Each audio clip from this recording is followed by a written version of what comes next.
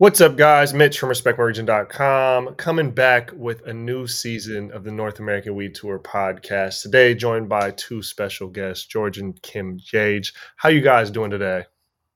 Oh, we're doing great, Mitch. Thanks for having us. Yeah, thanks, Mitch.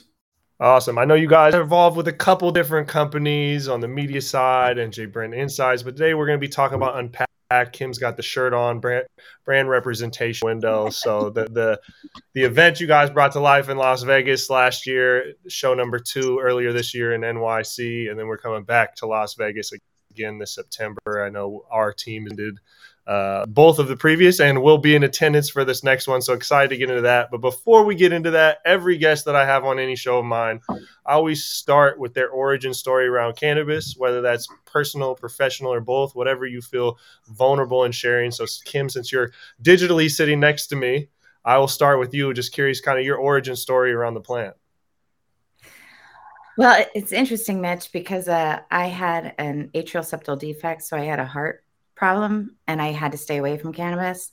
My cardiologist, pounded it into my head. Do not do drugs, all of growing up. But my first exploration with the plant was in college, like a lot of people. I was a freshman and I decided, fuck this, I'm going to smoke. And then I rolled around on my dorm room floor singing, I Feel Good. And that's what I did. And I swore I wasn't high, but I was like singing and I loved it. Today, I use it medicinally. It helps me sleep. I hardly ever smoke. I typically have a gummy or a chocolate or a tincture. But my best story of being high was actually when we met our team for the first time, because we started Jage Media during the pandemic, right? During COVID. So we never met all at once. And we finally met here on Bainbridge Island, and fucking Wendy gave me this joint. And because I don't smoke that often, I was so high. George, how high was I? First of all, I had some kind of very balanced, a little bit lower THC content joints. Knowing that Kim, I didn't want her to get too stoned. So she comes outside and when he goes, here, take a hit of this. And of course it's like 35% rolled in keef and maybe a little hash oil on there. And I see Kim take a big coffer hit and I'm like, oh, she's fucking gone. She's gone. But there may be video involved. I don't know, man. I mean, out there somewhere of me and Wendy dancing like crazy. But it was one of the most memorable experiences I ever had, because I got to meet my team in person and we had so much fun together and I was wicked high. It was fun. And yeah, I think you're probably skipping a couple of really entertaining times. I mean, Kim is I'm sorry, but you are absolutely hysterical when you get really high.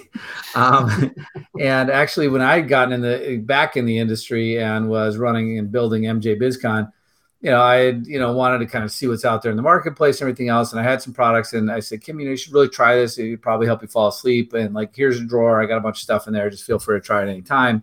And I was out to dinner and I came home one night and I came home and I went up to the bedroom and there's Kim sitting in bed with 3 bags of chips. And I go, what's going on? And she just started laughing and wouldn't stop for about half an hour. And I said, okay, I take it you found the cookie jar.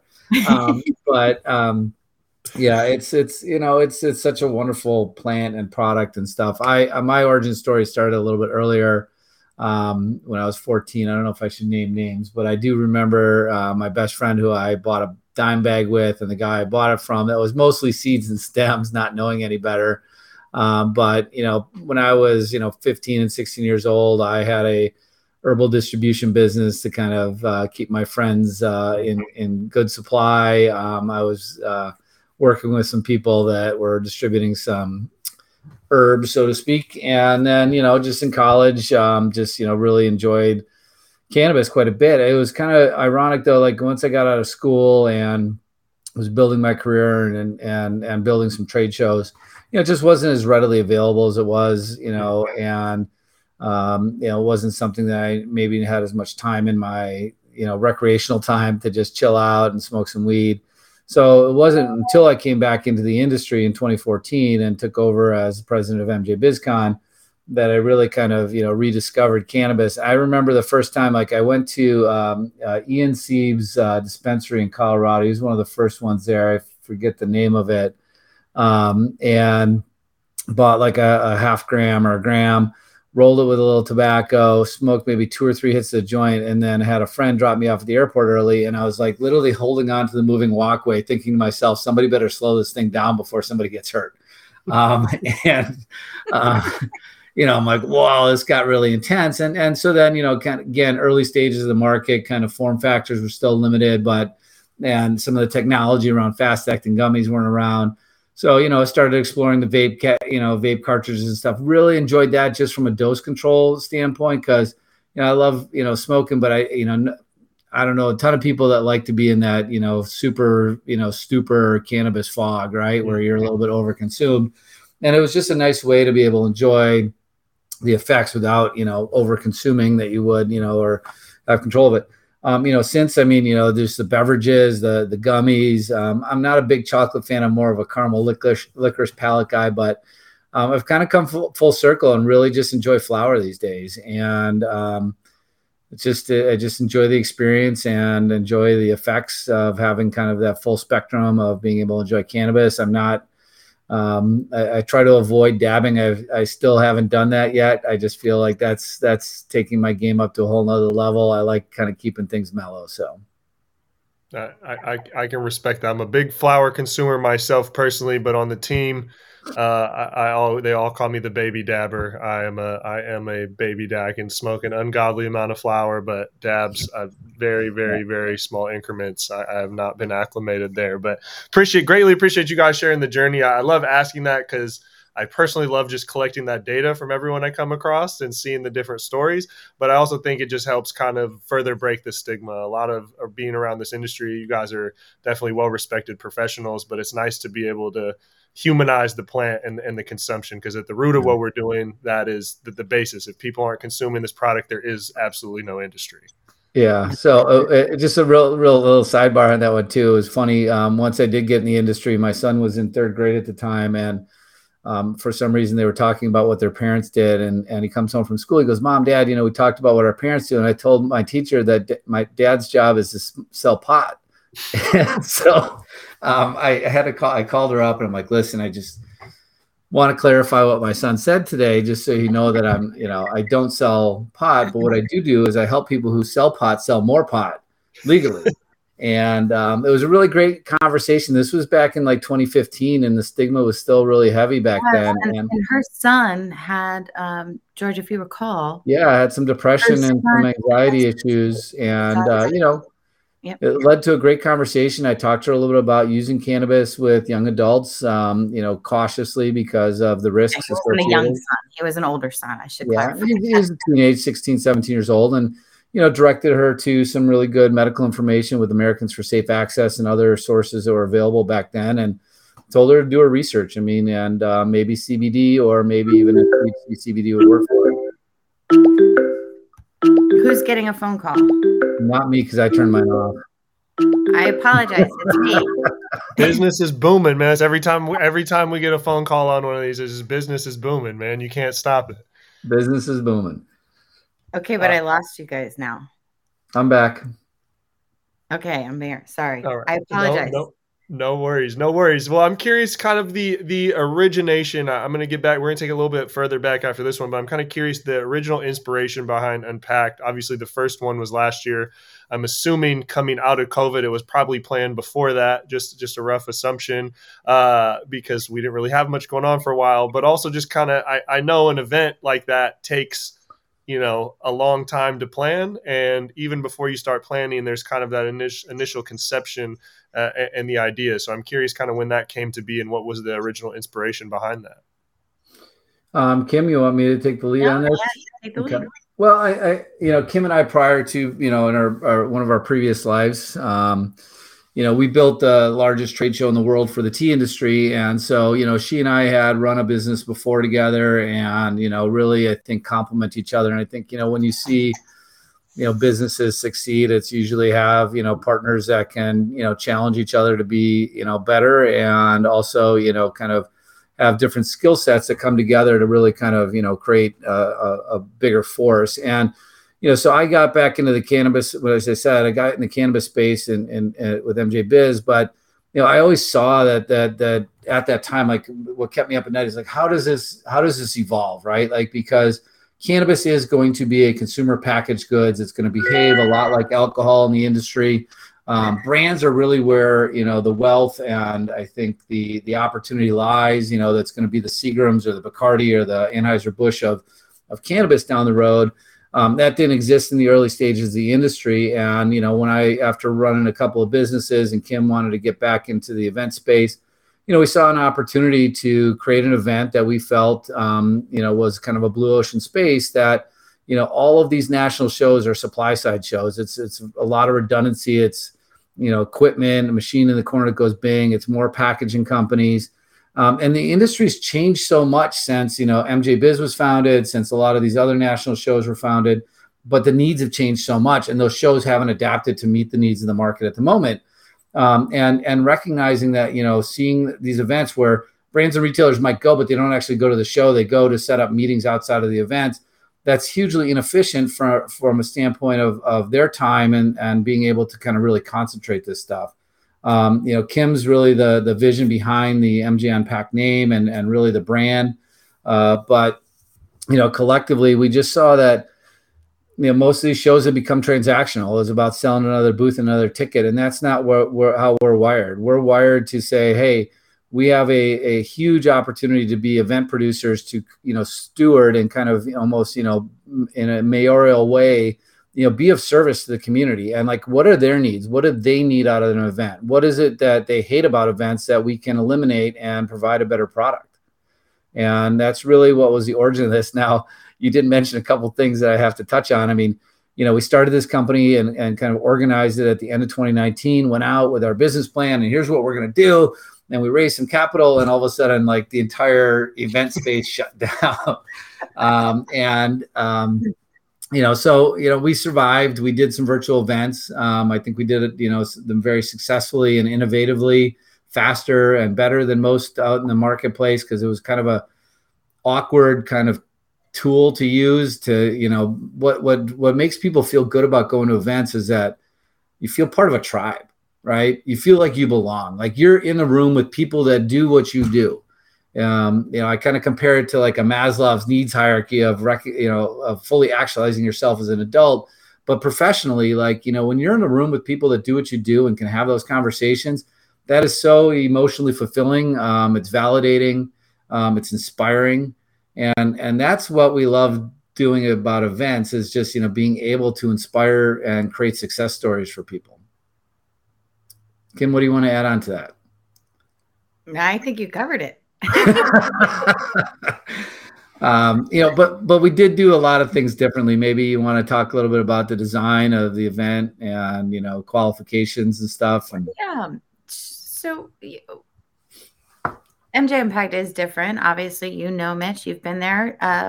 We highly curate our audience. We make sure that it's made up of brands and retailers and investors. That is the subsegment of the industry that we serve. We are unapologetic about it. I do get a lot of hate mail. Why can't I come in? Or, we also get a lot of registrants that try to basically not tell the truth about what they do.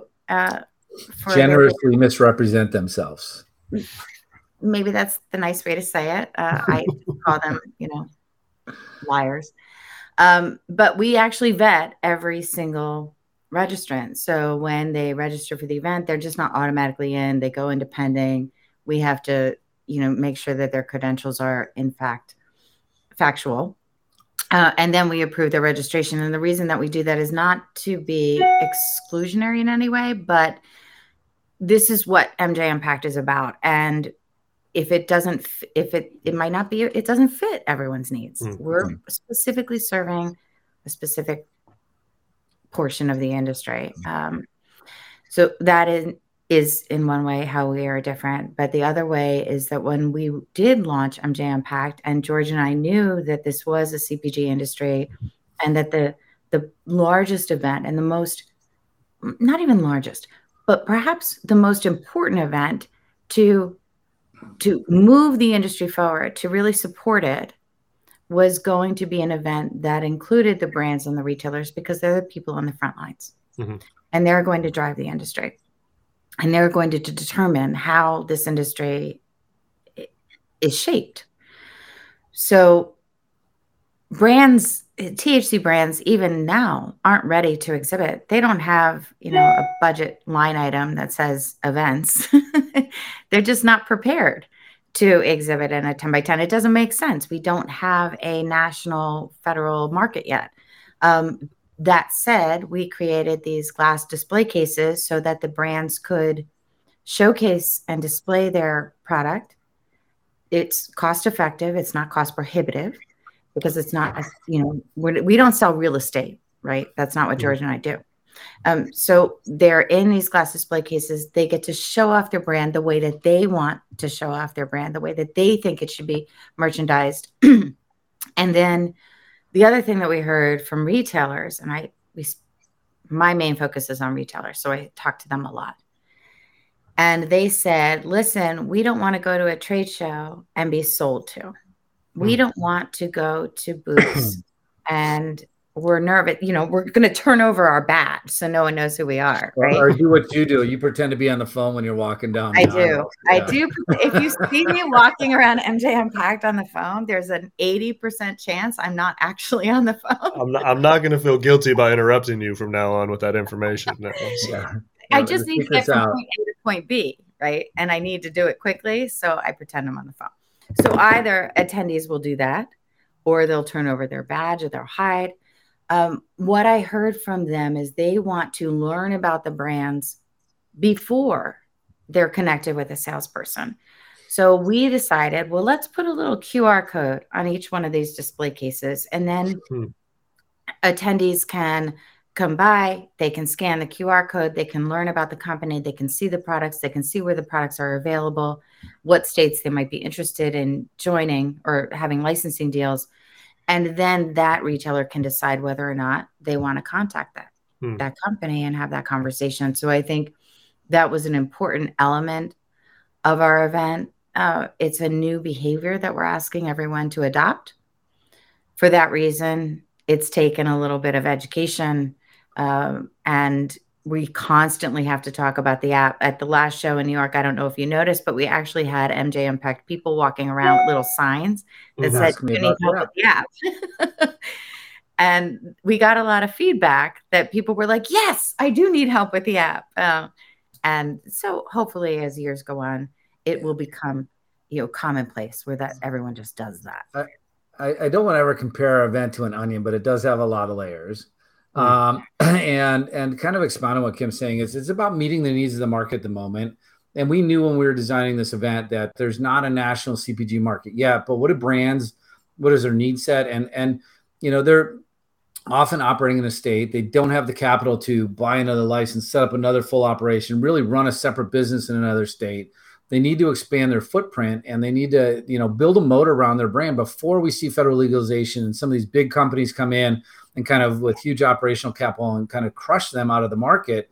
So, often that's through an asset light model of finding a partner. You got a license in Oregon, you find a partner in Oregon, say, hey, I want you to make my product. I'm going to control the last mile. So I still have control of the sales and the marketing of this, but I don't have to invest all that money in that infrastructure that they're already capital starved. Right. But to Kim's point with the brand showcases, the brands never have an opportunity to control their visual merchandising. And so many of the brands were so creative. You saw a lot of showcases. They were doing some really cool stuff there. And this gives them a chance to control the window that's going to be in Macy's someday selling their product. Right. And have that kind of moment in the sun to say, this is how we want our product to feel when you look at it in a display case before you buy it and consume it. But that had that double effect of almost making our trade show floor feel like a retail store where you could go around and shop. And so it has a couple of layers in it of how it kind of psychologically interacts with the audience that we're trying to create.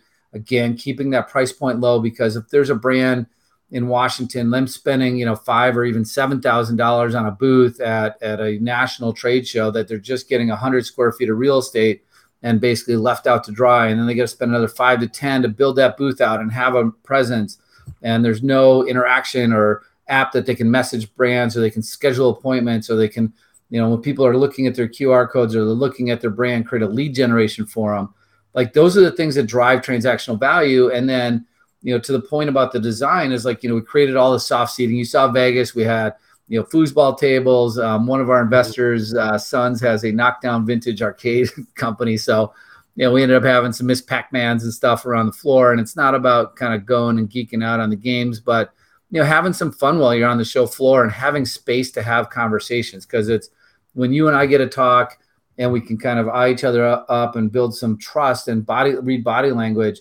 Like, you have to establish trust in somebody and before you're going to do a business deal with them. And that's done face to face. That's done in a very casual human way, not like trying to walk through a Home Depot experience at a lot of trade shows and having somebody point a scanner at your badge, going beep, beep, beep.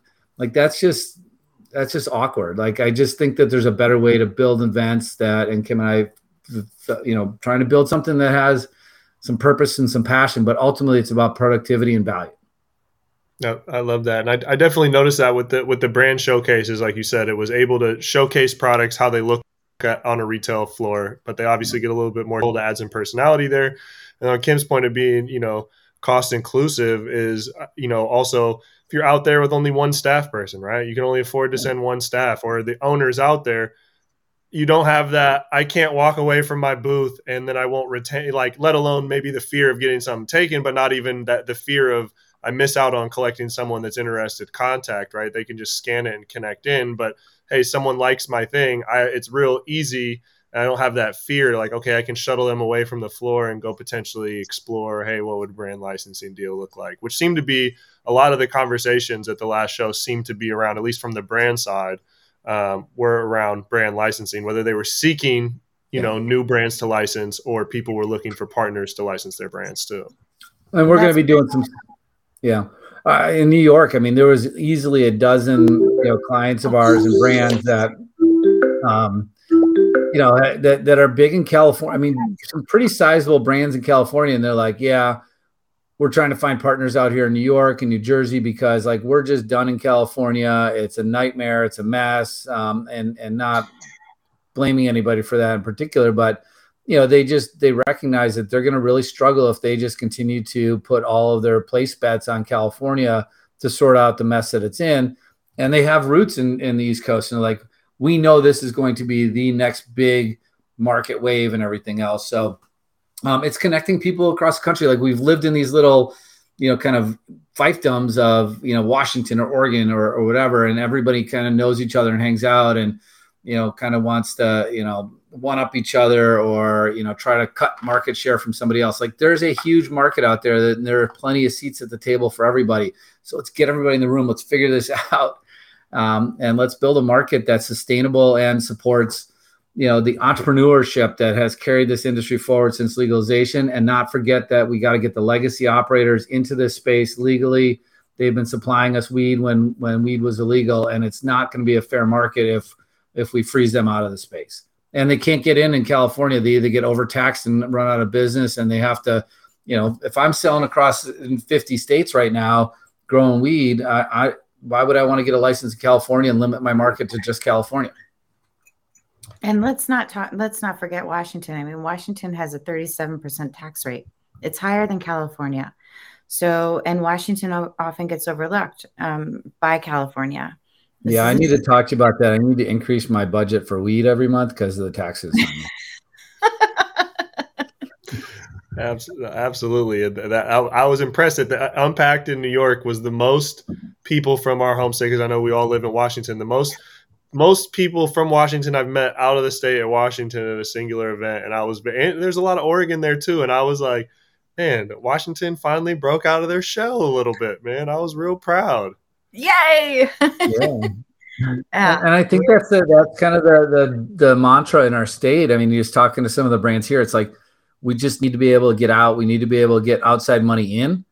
And, obviously Colorado had a lot of success with that. Maybe not. I don't know. I mean, some people might say not, because once that outside money came in, it kind of became cannabis at scale, right? A race to the bottom. Let's see who can produce the highest THC at the lowest price. And it's tough out there everywhere, but it's been tough for the cannabis industries, especially in the licensed operator space. And this is why Kim and I wanted to make sure that our event also included a very heavy investor component.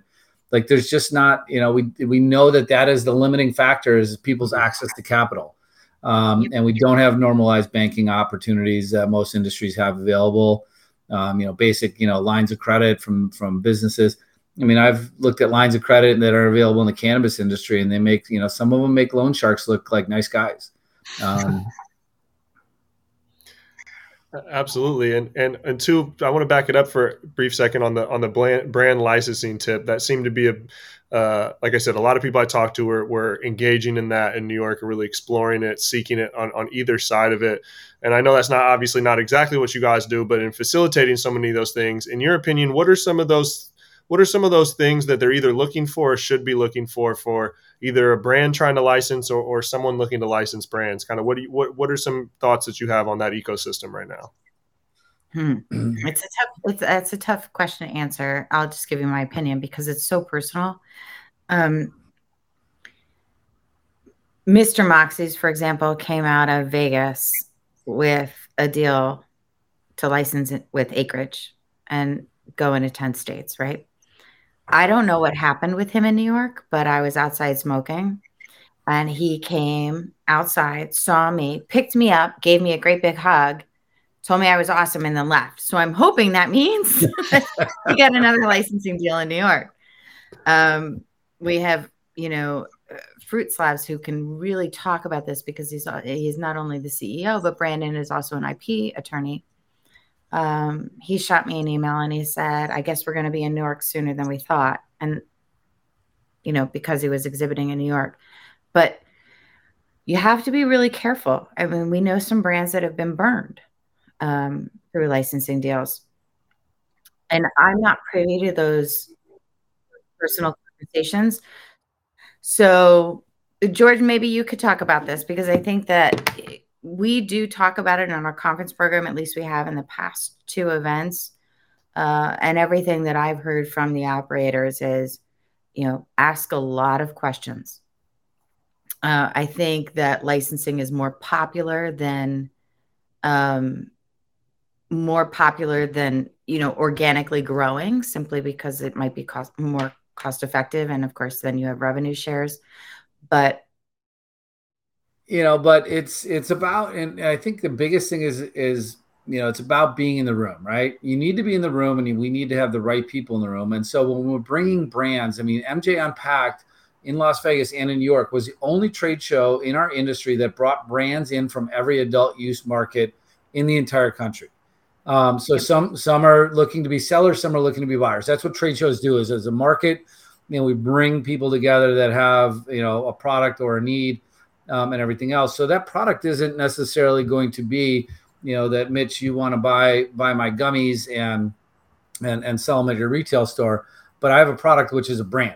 And that brand is something that there's buyers at our event that are looking to, they especially with the East Coast markets, they're setting up licenses. We're starting to see the dawn of the golden age of the brand, right? Like some of the MSOs, there was a really interesting article written in Cannabis Business Executive recently that talked about that, even the MSOs are starting to reposition how they're reporting their earnings about how much brand revenue they're generating, because they're ultimately going to become, and they see that the long-term valuation for those companies at a big scale are going to be about brands. That they can be that Anheuser-Busch, they can be that Coca-Cola and have their, vending machine with 42 different flavors you can and make up. So we're at that inflection point. And again, I want to go back to, the fact that there are a lot of people who have, really made a lot of sacrifices to try to build a successful business in this industry, to bring medicine to the market, to change the kind of intoxication that we use to kind of take the edge off the day that isn't as, damaging as alcohol or, God forbid, opioids, and, really provide a better solution to create a better world around us. And like, if these people get crushed out of the market, like we've done a terrible job. We have done a terrible job. If we let the thought leadership of the cannabis industry in the United States and globally get usurped by large corporate interests, we have lost. This is, I don't want to steal anybody's thunder. I, talked to a very, very important, advocate for our space, about, maybe cannabis at scale doesn't work. Like you said before, like the best weed you're going to buy is stuff that's, grown in a 2,000 to 4,000 square foot canopy, not a 200,000 square foot canopy. So, it's still early. We still have time to really change the direction and the trajectory of our industry. And I think that, bringing the right people together that can, be in a very highly productive environment. And that's what we get to do. I mean, like I'm going to not brag, but, we have one of the best jobs in the world, right? It's not easy, but we get to bring these people together and watch them, have their successes and, hear about this. And it was the same in the tea industry. And, we were able to change people's lives around the world that, guys and women, men and women that were, running tea plantations in different parts of the world, that were subject to commodity pricing because the large players, controlled 80% of the market, now had an avenue where they could sell their specialty tea that was highly curated at a premium price and be able to afford a good living for them, their family, for their workers, put their kids in better schools, So. Absolutely. No. And that's, something we talked about. I know we talked about the little interview I did with you on the floor around diversity, inclusion, and the legacy market and the importance. A lot of people talk about it. It's become a great talking point, great marketing line item, especially since the Black Lives Matter movement. Talking about diversity has become a mainstream, marketing thing, right? It's like I always say, it's like the new gluten-free. It's great this being talked about. Some people really mean it. I think you guys, walking around and talking to people at Unpacked, it didn't feel like something that was just talked about. It felt like something that was being introduced. A lot of people interacted and engaged and commented on that even without it being brought up. And I think a lot of that comes from having that intuition, that foresight, but also like both you guys have demonstrated on this and in previous conversations, just talking to people and listening to what the market wants. And Kim, I know you said you deal with retail a lot. So I'm curious from your perspective in talking to retail, what does that section of the industry want when it comes to attending events? Like what do they want to gain? What are they looking to extract from that experience? It's interesting that you asked that. It depends on the market. Washington retailers are really tough, actually. They're like, we're not looking to expand. We're not looking to do anything. There's no outside money coming into Washington. So what are you going to do for me? However, there's other retailers in Washington, like Shannon from Evergreen Market. Shannon Veto, she's the CEO of Evergreen Market, which is arguably the most successful dispensary in the state of Washington. She's all about MJ Unpacked, Unfortunately, she's going to be bicycling through Italy during our big shame on you for doing that instead of attending our event. So it depends on the market. A lot of them are looking for investors. They're looking to, invest. They are looking for expansion opportunities through franchises. A lot of them are looking for franchises. And every single one of them says they want to discover new products. Now, what does that mean? They can't buy, if you're a Washington, retailer, it doesn't mean you're going to have access to Colorado's particular brand. But through seeing what all the other states are doing, they know what to look out for, what the trends are, what the future is, and then they can compare the products that are available to them now with the products that they know are out in the market in other areas. So that's a big one. And also the conference program. I constantly hear they want to understand, get more insights. They want to learn more.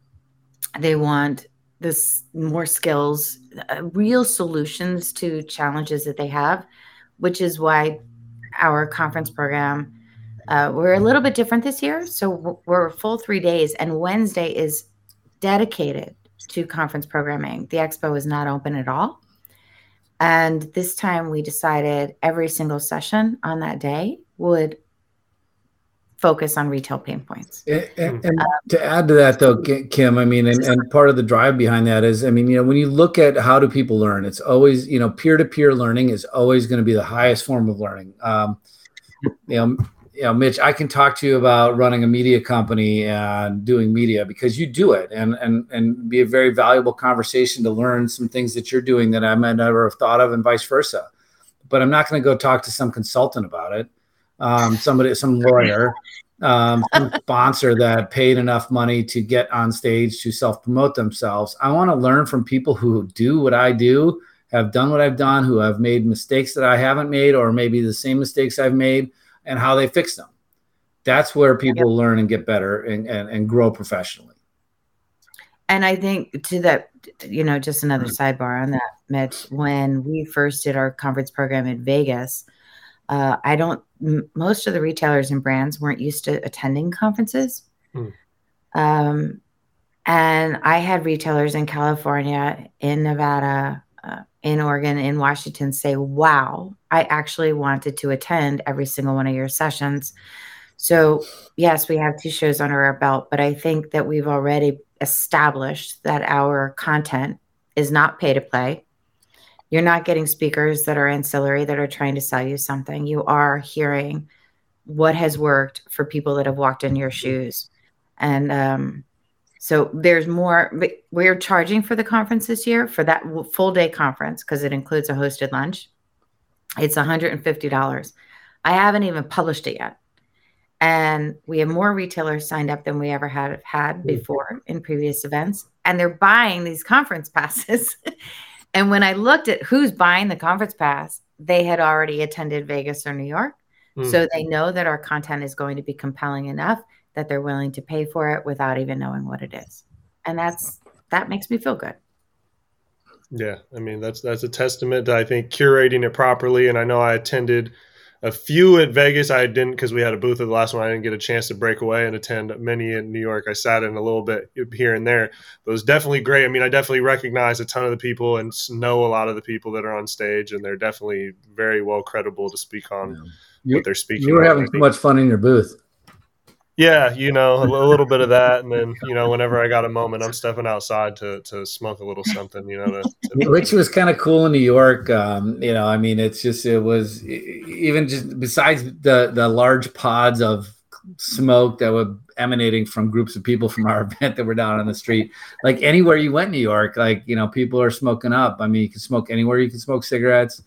I'm excited to see how they do this. Obviously there's concern by warranted concern in the industry, how are they going to roll this out? It's great that they've created a $250 million fund to support BIPOC owned businesses, social equity, legacy operators moving into the space. So it's not just, again, you can do the DI panel and talk about it, or you can do something about it like we do, is make sure that we have a partnership where we get funds from companies to support our academy and M4MM and some of the brands in their portfolios to actually be on the floor and bring their product to market, to talk to investors, to find people that they can raise money from, not just, say, hey, we've got a diversity problem in the industry that, there's too few, Black owned and minority owned businesses, women owned businesses.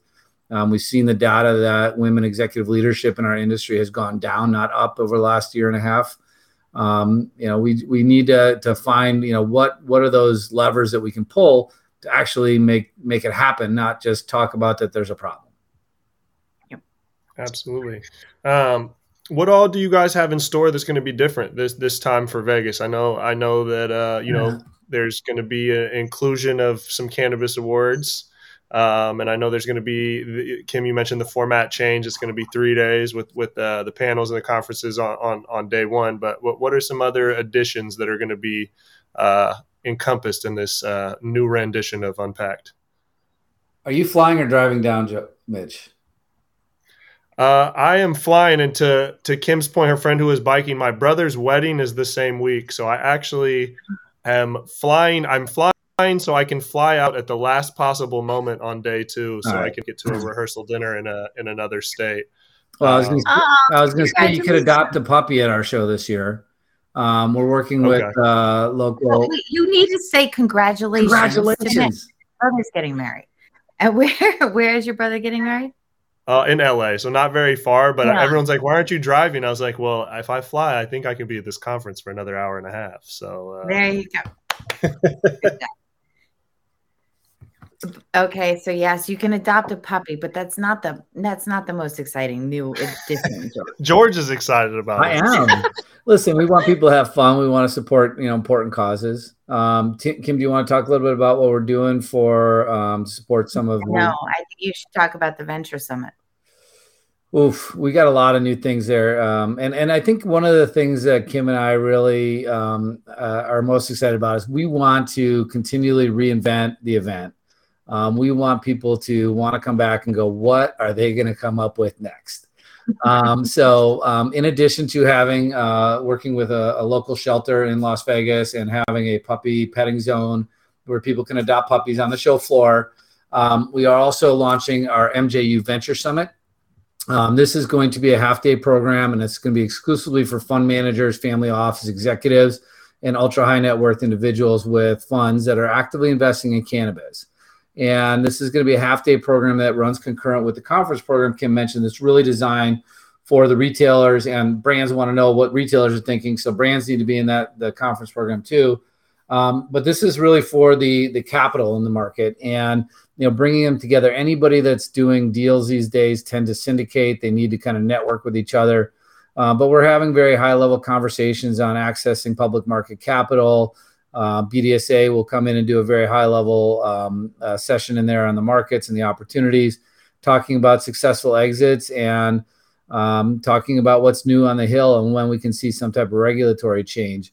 But it's the idea behind it is to provide, again, a very highly curated, group of people, and then this kind of feeds into the event and helps us get more people who have funds available back onto the show floor, talking to the brands, talking to the retailers, talking to the licensed operators. How can we help this industry go forward and grow forward, successfully? Awesome. And then I'm sure we're gonna have some mixers and some entertainment as well intertwined in there. You guys do a good job with those. Oh yeah, we are. So you mentioned awards. So we are partnered with the Clio Cannabis Awards this year.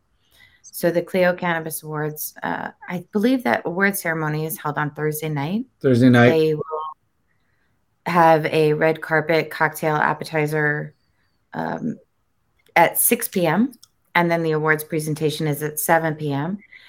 So people can register for the Clio Cannabis Awards without coming to MJ Unpacked. Or people can register for MJ Unpacked and add the Clio Cannabis Awards presentation to their registration, either or. But we're excited about that because it brings in a whole new, a new level, a new audience that we can also support our current audience with, our current brands. So if you are a brand and you have entered the Clio Cannabis Awards and you're also showcasing at MJ Unpacked and now you win, voila, right? Mm-hmm. That's awesome exposure for those brands. So that's exciting. And then we also have the Clio Cannabis Awards. We also have breakout sessions, which are new this year. So even though that main conference program on Wednesday is a separately ticketed event, it includes a hosted lunch. It's very prestigious, blah, blah, blah. But then on Thursday and Friday, we will have breakout sessions that are included with the expo only pass. And that content is more readily available and will be focused toward brands in addition to just retailers.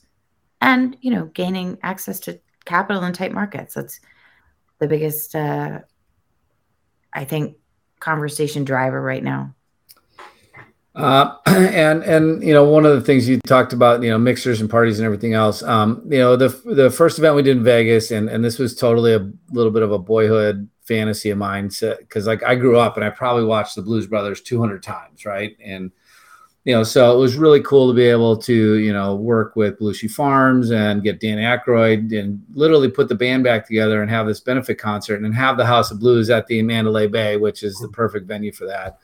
And we raised a lot of money. We went to New York. We wanted to run a benefit event again, support Last Prisoner Project. We've had some people say, why are you only supporting that organization? What about these other organizations, right? So, we heard that. We listened to it. And LPP is doing a great job. They're raising a lot of money. They're doing a lot of work to really create awareness about, especially, bringing back freeing somebody from a Russian prison right now. While that's really important for cannabis use, we still have a lot of people locked up here for cannabis use. So it's going to help bring attention to that. But, we took a look at this and we decided that, we know that a lot of our exhibitors and sponsors want to be able to host dinners and parties. So rather than create a competitive event and, kind of split the audience at night, we decided to just 5% of the registration fees that people pay us, we're going to split between LPP to continue to support them, minorities for medical marijuana, Weed for Warriors so that we can help support the veterans and getting them access to cannabis, and then Americans for Safe Access, who has done amazing work to really help drive the research and science behind cannabis and provide great information. Like I said, to my son's third grade teacher who thought I sold pot for a living. Just help people sell a lot of pot. So we're contributing to those 4 organizations through registration. And then we will not necessarily have a big, huge party the way we have it in the past, but we will still have hosted mixers throughout the event so people can still take advantage of free drinks. I love it. Well, thank you for that. My liver doesn't thank you, but I thank you for that. See, Tim, she'll have a few extra drink tickets for you. Yeah. There you go. I appreciate that. Well, awesome, man. I really appreciate you guys being on here, sharing, being vulnerable, sharing some of your journey, letting us know about what goes into Unpack, what people can expect. The next event is September 28th through the 30th at the MGM Grand in Las Vegas. Like I said, RMR team will be there the whole time. I will be there for day 0.75-ish. But I'm definitely looking forward to it. The third one, it's grown. My excitement's grown each time. Really appreciate you guys. Anyone else looking for any more information or tickets, mjunpacked.com. Anything else we want to plug before I get you guys out of here? No, but thank you, Mitch. And we look forward to seeing you. I have a favor to ask. If you're going down there and you're running around town to all these dispensaries, I might send you a shopping list so that when our staff comes and we go to the hotel that we all, so I might need to put you on the payroll and make you our personal shopper so our staff is well stocked during the week. Hey, I'd like to say I got a pretty good palate, so I could curate. I could help curate probably a good list there for you. Let me know. Just think someday in the future we're going to be able to have a national trade show, and you can go there and sample all the products you want. Hey, I've often thought, maybe my dream job, which has shifted over these last few years, if I could be that, personal cannabis shopper for, the ultra elite, and could charge a ridiculous fee to just buy the best weed, that'd be a pretty good job. That would be a cool job. I'll hire you, but I'm not a hyper elite. I'm just a regular guy. But yeah, help me work my way onto some yachts, George, and then let me. Thank you, Mitch. Awesome. Well, yeah, thank you guys very much. This is the North American Weed Tour podcast. Like I said, MJ Unpacked, 28th through the 30th, Las Vegas. We'll be there. Hope you're there. See you guys later. Thanks, Mitch.